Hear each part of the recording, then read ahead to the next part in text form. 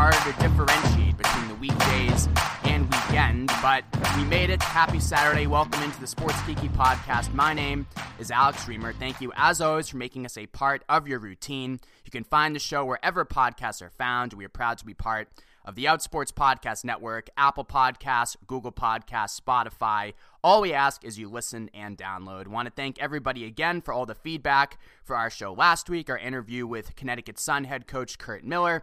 If you missed it, I highly encourage you to go back and check it out, not just because we always want to increase our download numbers, but because it was a great conversation. We talked to Curt about his reflections on coming out 5 years later, some lessons he's learned over the last half decade, his thoughts on the lack of media coverage the WNBA receives in comparison to the NBA and other male professional sports leagues, and I think perhaps most interestingly, we talked about some personal reflections that Curt's undergone during this coronavirus lockdown. He's one of the most intense coaches, not just in women's basketball, but all of basketball. He's spent many sleepless nights in his office. He even suffered a small stroke on the sidelines of a game in 2012. And Curt told me that he's taken a lot of time here over the last month or so and really reevaluated a lot of his life priorities, placing more of an emphasis on family and friends than he did before. So always appreciate it when people come on the show, open up. So if you did not listen to the conversation with Curt Miller last week,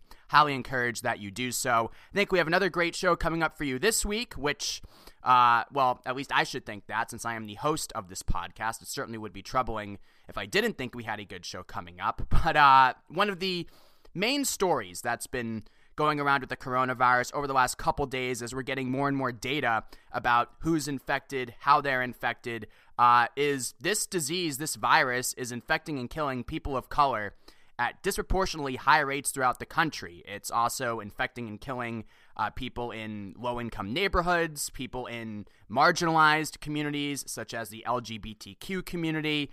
So to help us really understand this and how the coronavirus, more than anything else, is exposing the gross inequities in our healthcare system, I chatted with Sean Cahill, who is the Director of Health Policy Research at the Fenway Institute here in Boston. They are a fantastic medical organization that specializes with marginalized communities, minority communities, and the LGBTQ community in particular. I spoke to Sean for a story on Outsports earlier this month.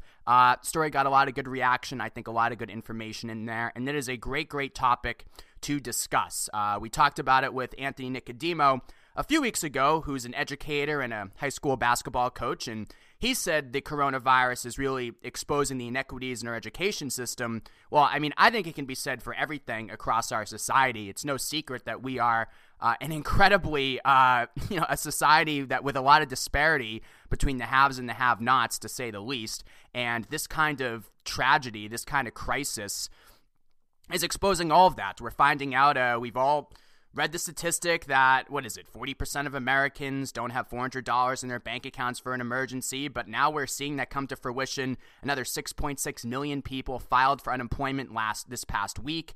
Unemployment claims are now at 16 million nationwide, and that number is way low. It doesn't count the people who don't qualify for unemployment. It doesn't count the people who can't get through still to their unemployment offices. So so many of us are so close to the edge. And again, the coronavirus is really exposing that like nothing before it. So we talk about that with Sean Cahill and also some possible solutions. So I think a really interesting and a timely conversation. And, just as we continue to make our way through this pandemic, I am somebody who religiously watches cable news. I am usually an ardent Maddow viewer, Chris Hayes viewer. The TV is turned to MSNBC. I have my gin and tonic in one hand, my remote control in the other hand. I am, 27 going on 70, and that is pretty much the average audience for MSNBC and all cable news channels, but no more. The last few days in particular, really over the last week, I have completely shut off from cable news. Don't get me wrong, I don't like to be in the dark. I'm still reading the news, but I just can't watch the hysterical panic on our television screens. I'm not saying the information isn't accurate. I'm not saying that hosts like my favorites, Rachel Maddow and Chris Hayes, are not doing good, important journalistic work. I do not like to bury my head in the sand.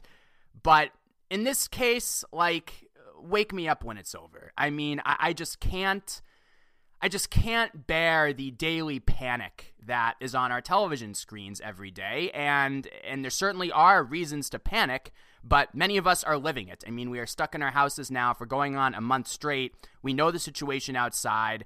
If you read about the news, you're just as informed, if not more informed, than watching those programs, and there's no histrionics, there's no hysteria, because remember, it's about ratings, and this stuff is ratings gold for cable news channels from CNN to MSNBC. Fox is a whole different conversation, so we won't even include them in this. No, my channel, even the best of times, my clicker does not go over to Fox News. But I just find it kind of odious, to be honest with you. The fear-mongering that you see all over television news. Turn it off. There's nothing but panic and interminable Trump press conferences on there. Turn it off. Read a paper. You'll be better informed anyway. That's my advice, as I'm trying to maintain some semblance of mental sanity. And I say some semblance because I didn't have much mental sanity to begin with before all this started. So you can only imagine how much it's eroded over the last 4 weeks. Another note that we've talked about quite a bit on this podcast, it's a topic that interests me, of course, as a sports fan and sports writer, is when will sports return? And we had a troubling poll come out on Friday from the Stillman School of Business at Seton Hall. According to this poll, 72% of sports fans say they will not attend a game under any circumstances until a vaccine for the coronavirus is developed. That, of course, is problematic for those who want sports to return sooner rather than later, to quote the president, because, well, we may not have a vaccine for 18 months. And in fact, former FDA Administrator Scott Gottlieb says it will take 2 years before we have a coronavirus vaccine. And, my take on this is the same as it's been. We all want sports back. We want the distraction. We want to watch something besides repeats and reruns and Tiger King on Netflix, which has completely jumped the shark. Do we really need another one coming out this weekend to wrap up what? We all just saw the ending. I mean, really? But anyway, and of course, from a sign of economic rebirth, we need sports to come back. I mean, these leagues, the 4 major male pro sports leagues, generate $40-some-odd billion in revenue annually. Never mind all the restaurants and hotels and the hospitality industry, and all the sports economy is so massive. We need sports back. We want sports back. It would be a sure sign that we are on the road to recovery as a nation. But it's just not going to happen for a while. It's just not. And I think Chip Kelly put this perfectly. You had Oklahoma State head coach Mike Gundy say ignorantly this week, oh, yeah, we need our kids back here to pump money through the state of Oklahoma. Like, really? No, it's not up to Mike Gundy. It's not up to college football coaches, not up to NFL coaches. It's not even up to the president himself. It's not up to Trump. No, it's about governors, mayors, local officials, health officials. Here's what Chip Kelly said, and it's right on the money. I mean, if it's not safe for fans to attend the games, then I don't know why it would be safe for players to participate in the games, Kelly said. The NCAA may weigh in on it, but the governors of states and the mayors are going to be the ones who will tell you whether we can do it, because the NCAA can say, hey, you guys are all going back, and if California Governor Gavin Newsom says we're not going back, then we're not going back. And it really is as simple as that, and Newsom said that over the last weekend, Trump saying, I want the leagues to return sooner rather than later. And Gavin Newsom says, not in my state. I don't think there's going to be football in California this fall. Pennsylvania Governor Tom Wolf also expressed pessimism about Trump's shortened timeline for the games to return. It's just not going to happen until the public health officials say okay. And I understand, again, why we want it to occur, but you can't just rule by decree here. And we do have a constitution, we do have state rights, and the federal government cannot overrule stay-at-home orders from governors and local officials. So Trump can say, oh, the economy is reopened on May 15th or June 1st, whatever the date is. But, Governor Cuomo in New York, Governor Newsom in California might say, not in my state. Not in my state. And sports, live sports with tens of thousands of fans will be absolutely one of the last things to come back. And I don't know if we're going to have to wait until a vaccine is developed until they come back. And, I think a lot of this is is representative of the current time we're in. I think give it a few months, you may see more fans say they're willing to return to games without a vaccine. Give us a slow reopening. We're starting to go out to restaurants a little more. We're starting to go out a little more. Take this incrementally. So I don't think that 72% figure is going to stay that high for the next several months. I think, again, as we slowly reopen society, you will see that figure come down. But this poll is just another reminder that sports coming back, unfortunately, it's not just going to be as quick as a snap of the fingers. But that's enough of me blabbering on. Let's get to someone who knows what the hell he's talking about. Sean Cahill, a really interesting topic, again, on the coronavirus and the disparities we're seeing in infection rates. That's coming up next on the Sports Kiki. As always, thank you for listening. This call is being recorded. And welcome back to the Sports Kiki podcast. Not a sports interview today. Of course, the coronavirus takes precedent over everything these days, unfortunately.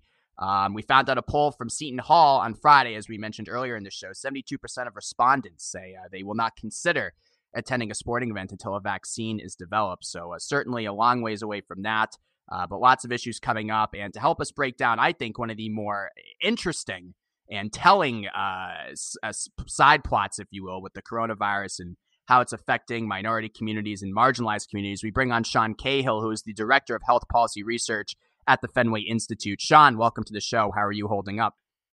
Good, Alex. Thank you. I'm doing fine. Thanks for asking. How are you?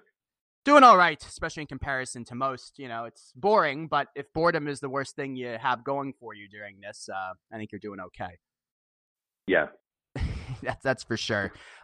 So we talked about 10 days ago for an article on Outsports about how minority communities, including the LGBTQ community, are more at risk for the coronavirus. Not that genetically they're more at risk to contract it, but just the environments they're in and some underlying health conditions as well lead them to be more, it's more prevalent in those communities. I think, this week we had a lot of statistics coming out. New York Times said this a few days ago. In Illinois, 43% of people who have died from the coronavirus are African Americans, even though African Americans make up just 15% of that state's population. In Michigan, similar, 40% of the deaths in that state, African American, even though just 14% of the state's population. In Louisiana, 70% of those who died are Black, even though they make up just a third of the population. Right. You could do these numbers all day long, but the simple question is, why is this happening? Why are we seeing this virus take these tolls on minority communities? Right. I think there's several reasons. We have known for a long time that we have striking racial and ethnic disparities in healthcare and in health outcomes in the United States, and this is just one more manifestation of that. So one factor is that Black Americans in particular and other people of color have higher rates of certain chronic diseases. And so if you have a chronic disease like obesity, like diabetes, like HIV, and particularly if you're a long-term survivor with HIV and have other comorbidities like cardiovascular disease, if you get COVID-19, you may have a more challenging experience with the disease. And so that's part of what we see playing out, particularly in the Black community in the United States. But there are other factors as well. There's less access to health care among Black Americans. Black Americans are less likely to have health insurance than white Americans. They're less likely to have a regular health care provider. The Affordable Care Act helped bring down uninsurance rates for all racial ethnic groups, so everybody benefited, but we still see about twice the rate of uninsurance in the Black community. And so that's another factor. People don't have a regular health care provider. So when the guidance is if you feel sick, call your doctor, if you don't have a regular doctor, that it's hard to know what to do in that situation. There's also high levels of medical mistrust in the Black community, partly because of things like the Tuskegee experiment, the syphilis experiment, which many of your listeners may know about. It's also true in Native American communities. There was forced sterilization of Native American women only about 50 years ago in this country. So there's a lot of medical mistrust, which is another barrier to accessing care. And then there's just the racial ethnic disparities in sort of economics in our country, and the fact that many Black people are holding jobs where they have to go into work. They have to go to the supermarket and stock the shelves. They have to drive the bus or drive the subway train, or they have to take the bus or the subway to get to work. And so they are they are more likely to be exposed to the coronavirus than the general population. So those are some of the factors. Yeah, and it really is about socioeconomics. Like in New York City, this came out, I saw this earlier today, Friday. The zip codes with the highest rates of positive tests have an average per capita income of 26 grand. Residents in the 5 with the lowest rates of coronavirus infection had an average income of over 118,000 annually. So it really is a socioeconomic issue in the disparities in our healthcare system. Yeah, absolutely.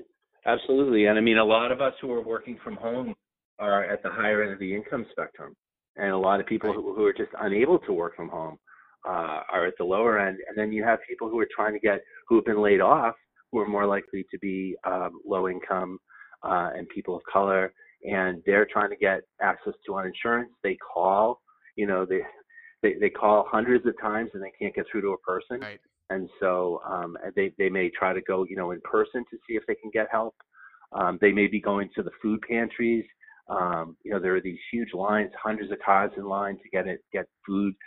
So people are having to go out just to get their basic needs met as well. Yeah, and I do want to talk about that because that's been a often repeated line when you talk about a lot of the health consequences when it comes to unemployment and the economic ramifications here. Our president, Donald Trump, has said a million times that the cure cannot be worse than a disease. And though, obviously he's an idiot, but I mean, I think the point of, there are health ramifications to grinding our economy to a total halt. And do those ramifications at one point outpace the coronavirus? I'm just curious, given your expertise, what your opinion is on that whole debate. We're in the middle of a global pandemic, and it's really the worst global pandemic we've seen in 102 years. And so I want to take my advice and guidance from public health professionals. Right. So I listen to what Dr. Anthony Fauci says, what Dr. Deborah Birx says, what the Surgeon General says, Surgeon General Adams. That's who I want to listen to. I don't want to be listening to elected officials, particularly if they are prioritizing things besides public health. And that's what I think the president is doing. I think he's being very irresponsible. Yeah, I mean, he's really being irresponsible. He wanted to reopen the country 2 days from now, Easter Sunday. Right. Yeah, you still have, and that was just a week or so ago. Then he backed off, and now he's talking about the end of the month. And I think that's really unrealistic. And I think it also sends a message, not just President Trump, but some of the Fox News hosts who are basically, chomping at the bit to quote unquote reopen the economy. And that sends a message to some folks that, oh yeah, well, let's get together for Easter Sunday service. What's the risk? This is being overblown, et cetera. And that's very dangerous. And people are going to die as a result of that kind of misinformation. Oh, without a doubt. I mean, there's no doubt about that. But I was asking about, we've spent so much time, and rightfully so, talking about the public health crisis we have with this pandemic. But what are some public health concerns that could manifest itself from, this massive economic downturn that we have with 16 million unemployed? And I think that's a low end. It could be as high as 47 million unemployed at the end of this, according to the Federal Reserve Bank in St. Louis. Yeah. Well, you're absolutely right, Alex, that there's huge health ramifications to the really striking economic hardship that our country is facing and that so many of our fellow Americans are facing. And it looks like, we could take an economic hit that's even worse than the Great Depression, that we may have unemployment levels higher than what we experienced in the 1930s. And that's just impossible to comprehend when you think about it. So there's definitely, people's stress level, people's anxiety, depression. There's a huge mental health burden that comes from economic dislocation and worrying about how are you going to pay the rent, how are you going to put food on the table, how are you going to feed your family, how are you going to pay for medication. people are being, we know that so far 16 million people have lost their jobs, at least probably 20 Probably million or way more, yeah. because Yeah. it's probably more because people can't get through to unemployment, because the staffing levels haven't really changed pre-COVID-19, from what they were pre-COVID-19. But so people are concerned about that, but people are also losing their health insurance because most people get health insurance in this country from their employers. And so we probably have millions of people who've lost their health insurance. Now, some of the people losing their jobs didn't have health insurance, so they were very vulnerable. In some of the service industries, people working in restaurants often didn't have health insurance, but millions of people have lost health insurance. The president was asked, will you reopen the enrollment period for the Affordable Care Act? And, he let Mike Pence answer the question. Mike Pence didn't answer the question. And then President Trump made a very cynical comment about how Mike Pence is a great politician because he didn't answer the question. And so that's the kind of leadership we're getting on that issue. Thankfully, we have, I think it's 13 states which have reopened the enrollment period for the Affordable Care Act. So people who lost their employer-provided insurance can try to get insurance through the state exchanges in 13 states, and that's a good thing. But those are some of the concerns. One other thing, though, is that all the other regular routine health conditions that people have and the screenings that they want, like let's say you want to do a cancer screening or any kind of, sort of routine preventive health, you can't get that screening right now. It's really hard for people to get routine health care because of the focus on COVID-19. And so I think we're going to have a lot of people who get diagnosed late with other health conditions like cancer as a result of what's happening right now. And that's a problem. Yeah, it's, a couple of things there. First of all, the coronavirus is really opening up the lid on all the inequities in our society across all facets. And the fact that we still tie, in so many states, tie your health insurance to your job is just so outdated, especially in today's gig economy. And you see that today with this. Absolutely. Yeah, absolutely. And so, yeah. And I know in the presidential primary, there was discussion of, other systems where insurance would not be tied to employment, but where we might look at some kind of a national insurance system like Medicare for all. And I think that people are going to look at what's happening right now and think, well, maybe we should look at that again. Maybe we should consider that as an alternative, because in the middle of a global pandemic, we don't want to see tens of millions of people thrown off health insurance, but that's what we're experiencing right now. And that's crazy. It's crazy. Another thing that's happening is people, I know this from personal experience, someone close to me is experiencing this. People are in the hospital with COVID-19, and the hospitals are trying to discharge them because it's we are in a capitalist healthcare system. And the question is, where do you discharge them to? Where do you send them, especially if they're elderly? There's nowhere to send them. You can't send them to a nursing home or a long-term care facility because they have COVID-19. So why are you chomping at the bit to discharge them? Take care of them. That's what they should be doing. Yeah, but they don't have the beds. It's amazing that, we spend more money on defense than the next three countries combined, by far the biggest defense budget in the world, and that we were left utterly defenseless to fight this. It's staggering. Yeah.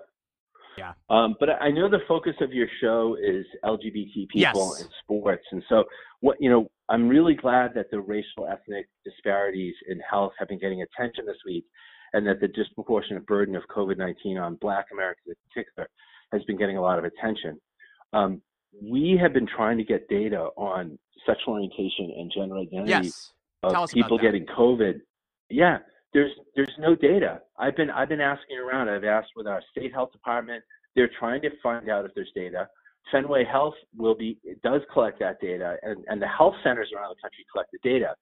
But so it's possible that sometime in the future, we may be able to get some data from the health center network if they're diagnosing people with COVID-19. But it's unclear the extent to which testing is happening in the health center system, for COVID-19. There's still a huge problem with the lack of testing equipment. but definitely we're not seeing from Centers for Disease Control data on sexual orientation and gender identity. And as I mentioned when we talked a couple of weeks ago, there are lots of reasons why the LGBT community is disproportionately vulnerable to having complications if they contract the coronavirus and develop COVID-19, the disease. There's Why? a lot of reasons because we have higher rates of some of the risk behaviors like tobacco use, smoking, vaping, substance use. We are more likely, particularly sexual minority women, to be either overweight or obese. We, for many reasons, have high rates of cardiovascular disease, hypertension. There's some emerging research that shows high rates of prediabetes and diabetes among LGBT youth related to obesity and sedentarism, lack of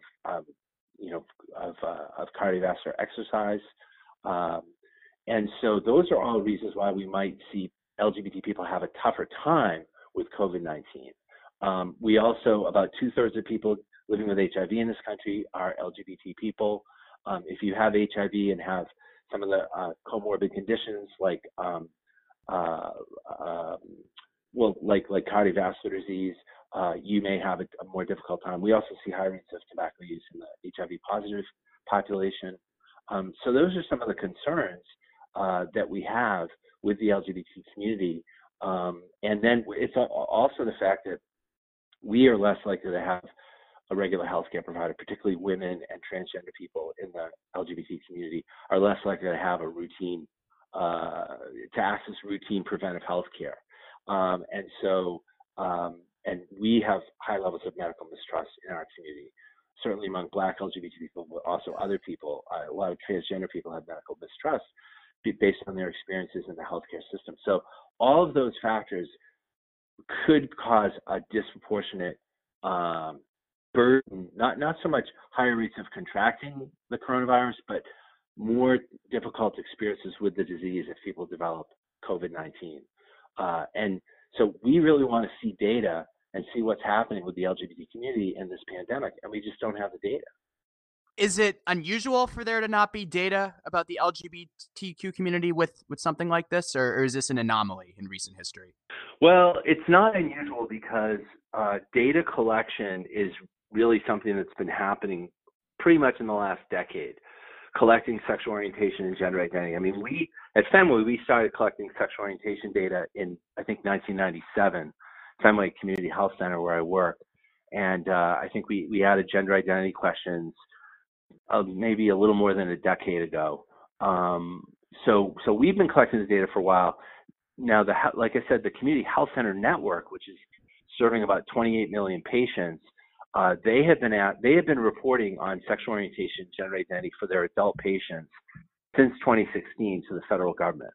So I think eventually, for the health center population, we'll see some data, but that's that data is very incomplete. Like in the first year, a very high percentage of patients, they didn't have the data on those patients. So, we've been working with our state elder services department here in Massachusetts to get them to ask elders their sexual orientation, gender identity as they come into the elder services system. The data collection is very, very spotty, very limited. A lot of people are not being asked the questions, I think partly because the people asking the questions don't feel comfortable asking them. Right. And so we need much more training to make it happen. So we have some systems that are asking the questions, but it's still optional. Like in the health center network, it's required, but in sort of the general healthcare system, it's still optional.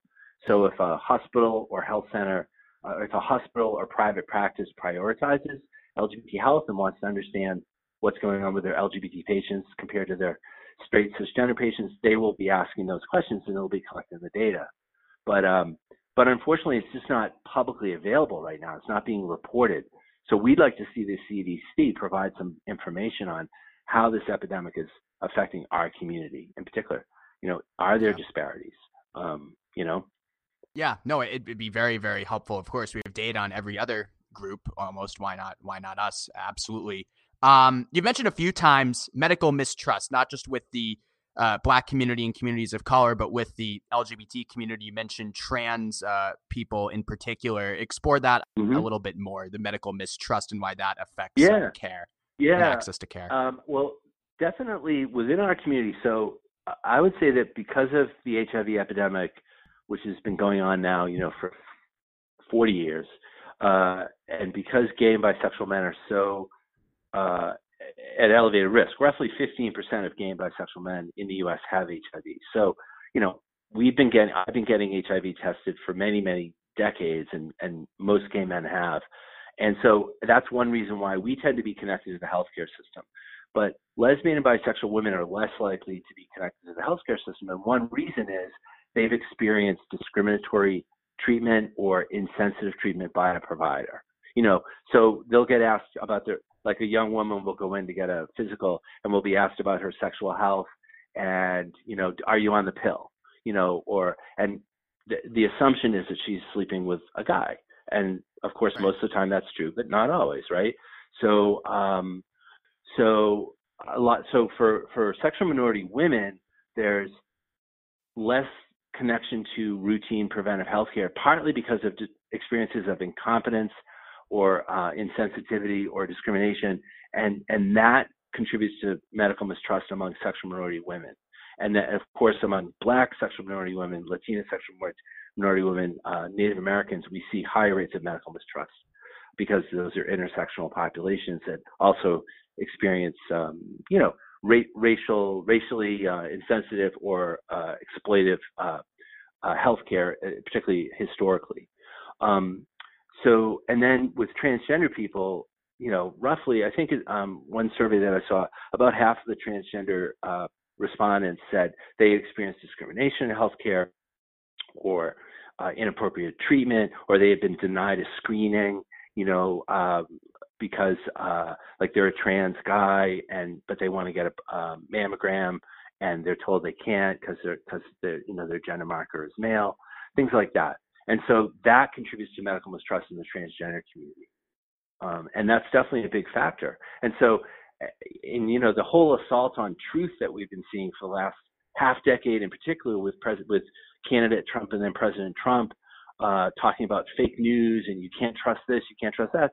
Now at this moment where we have to come together as a society to fight this pandemic, there's a lot of people out there who don't trust vaccines, who don't trust the healthcare system, who don't trust the leaders who are leading the country. And that's a real problem, So there's a broader problem of mistrust beyond medical mistrust. It's so dangerous. And one thing that I hear, everyday people say is, the health professionals one day say don't wear masks, the next day they say do wear masks. So, what do they know? What's your response to people who say stuff like that? Right. I would say that I still go to the CDC website, the Centers for Disease Control website, and look and see what they've posted. I still trust key people at the CDC who I've known who've been working on the HIV epidemic and working on sexual health, STI prevention, and sexual health promotion for decades. I have a lot of faith in people at the CDC and in Health and Human Services, particularly Dr. Fauci, Dr. Birx, because I've known them, I've seen their work, and so I would not just write off. The fact is that the guidance should be based on data and science and evidence, and that's constantly changing. Right. So, for example, I think when we spoke 2 weeks ago for your website and print publication, we talked about the fact that the understanding is that this is transmitted primarily through droplets, through sneezing and coughing, and that's why we have this 6 foot.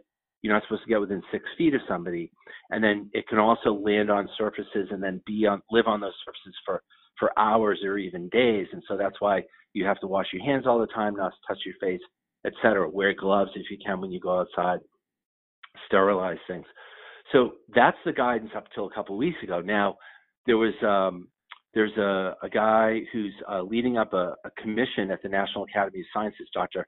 Harvey Feinberg, who used to chair the Harvard School of Public Health, And he told the White House, I think it's about a week and a half ago now, that this virus could also be transmitted, possibly, it could also be aerosolized, and it could be transmitted through breath and through just talking to somebody.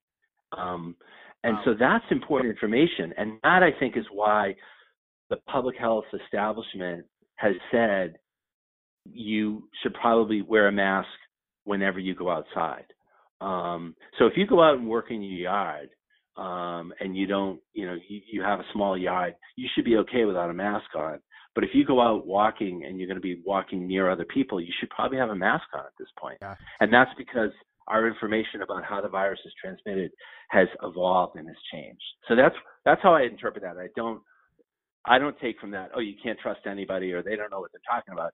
I take from that the information has changed. We have more information now, and that's why they're recommending that we wear masks whenever we leave the house. I know you're not an epidemiologist, Sean, but you've been studying this very closely, obviously. What are you going to be looking for over, let's say, the next month? We have some statistics that the curve is flattening a bit in Seattle and California, areas that took action a lot sooner than cities here in the East Coast. What are you going to be looking for over the next month or so here? Well, I'm hopeful that we are reaching the peak and that we may see a flattening and then an eventual drop-off. But I think I agree with Dr. Fauci. This is not the time to let down our guard. It's not the time. I think that's the reason that's happening is because people are social distancing and people are following the guidance of the public health authorities. And I think we have to continue to do that. What Dr. Fauci said this morning and the last several days is this is not the time to let down our guard. This is the time to put our foot on the pedal and kind of increase acceleration of these mitigation methods. And I totally agree with that. So I hope that we can start to see a drop off and, maybe we'll be able to make some changes, in the summer in terms of what we're able to do. But I don't think we're going to get back to normal anytime soon in terms of, people's ability to travel and that kind of thing, and even go into work. I think we're going to be working remotely, working from home to the extent possible for the next few months at least. So I guess 50,000 people cramming into a stadium to watch a baseball or football game, probably not in the foreseeable future. I don't think so. I think that's not until we get a vaccine. And wow. The vaccine is at least a year to a year and a half away. Sean K. Go ahead. Yeah. Yeah, that's all. I mean, I think it's unfortunate, but I think, like I said, the last time anything close to this happened was 100 years ago. We have to get through this, and then we can get back to doing things like sporting events and weddings and all those joyful group activities that we are unable to do now. Sean Cahill is the Director of Health Policy Research at the Fenway Institute. Sean, thank you so much for the time. Really enlightening conversation. Great. Thank you, Alex. Take care. So thank you for tuning in to another edition of the Sports Kiki podcast, and a major thanks to Sean Cahill from the Fenway Institute for taking the time and coming on the show, and I think just giving us a lot of great information, a great conversation, an informative conversation. It's just so important in these times, as we talked about at the end of our interview, with all of the misinformation out there, the distrust in our institutions, including the media, perhaps first and foremost the media these days. It's just so important to get the accurate information out there. And I could talk about issues like this all day. And it is just so absurd in this country that your health care is tied to your employment. It's completely out of date. If you actually read why it happened, it's interesting. After the Great Depression, companies, of course, did not have as much cash on hand. They could not offer the wages they once did. So to attract workers, they offered healthcare and other benefits. And that's how we got this system. Well, that's great in the mid-20th century when everyone has a job and stays at the same company for 20, 30 years.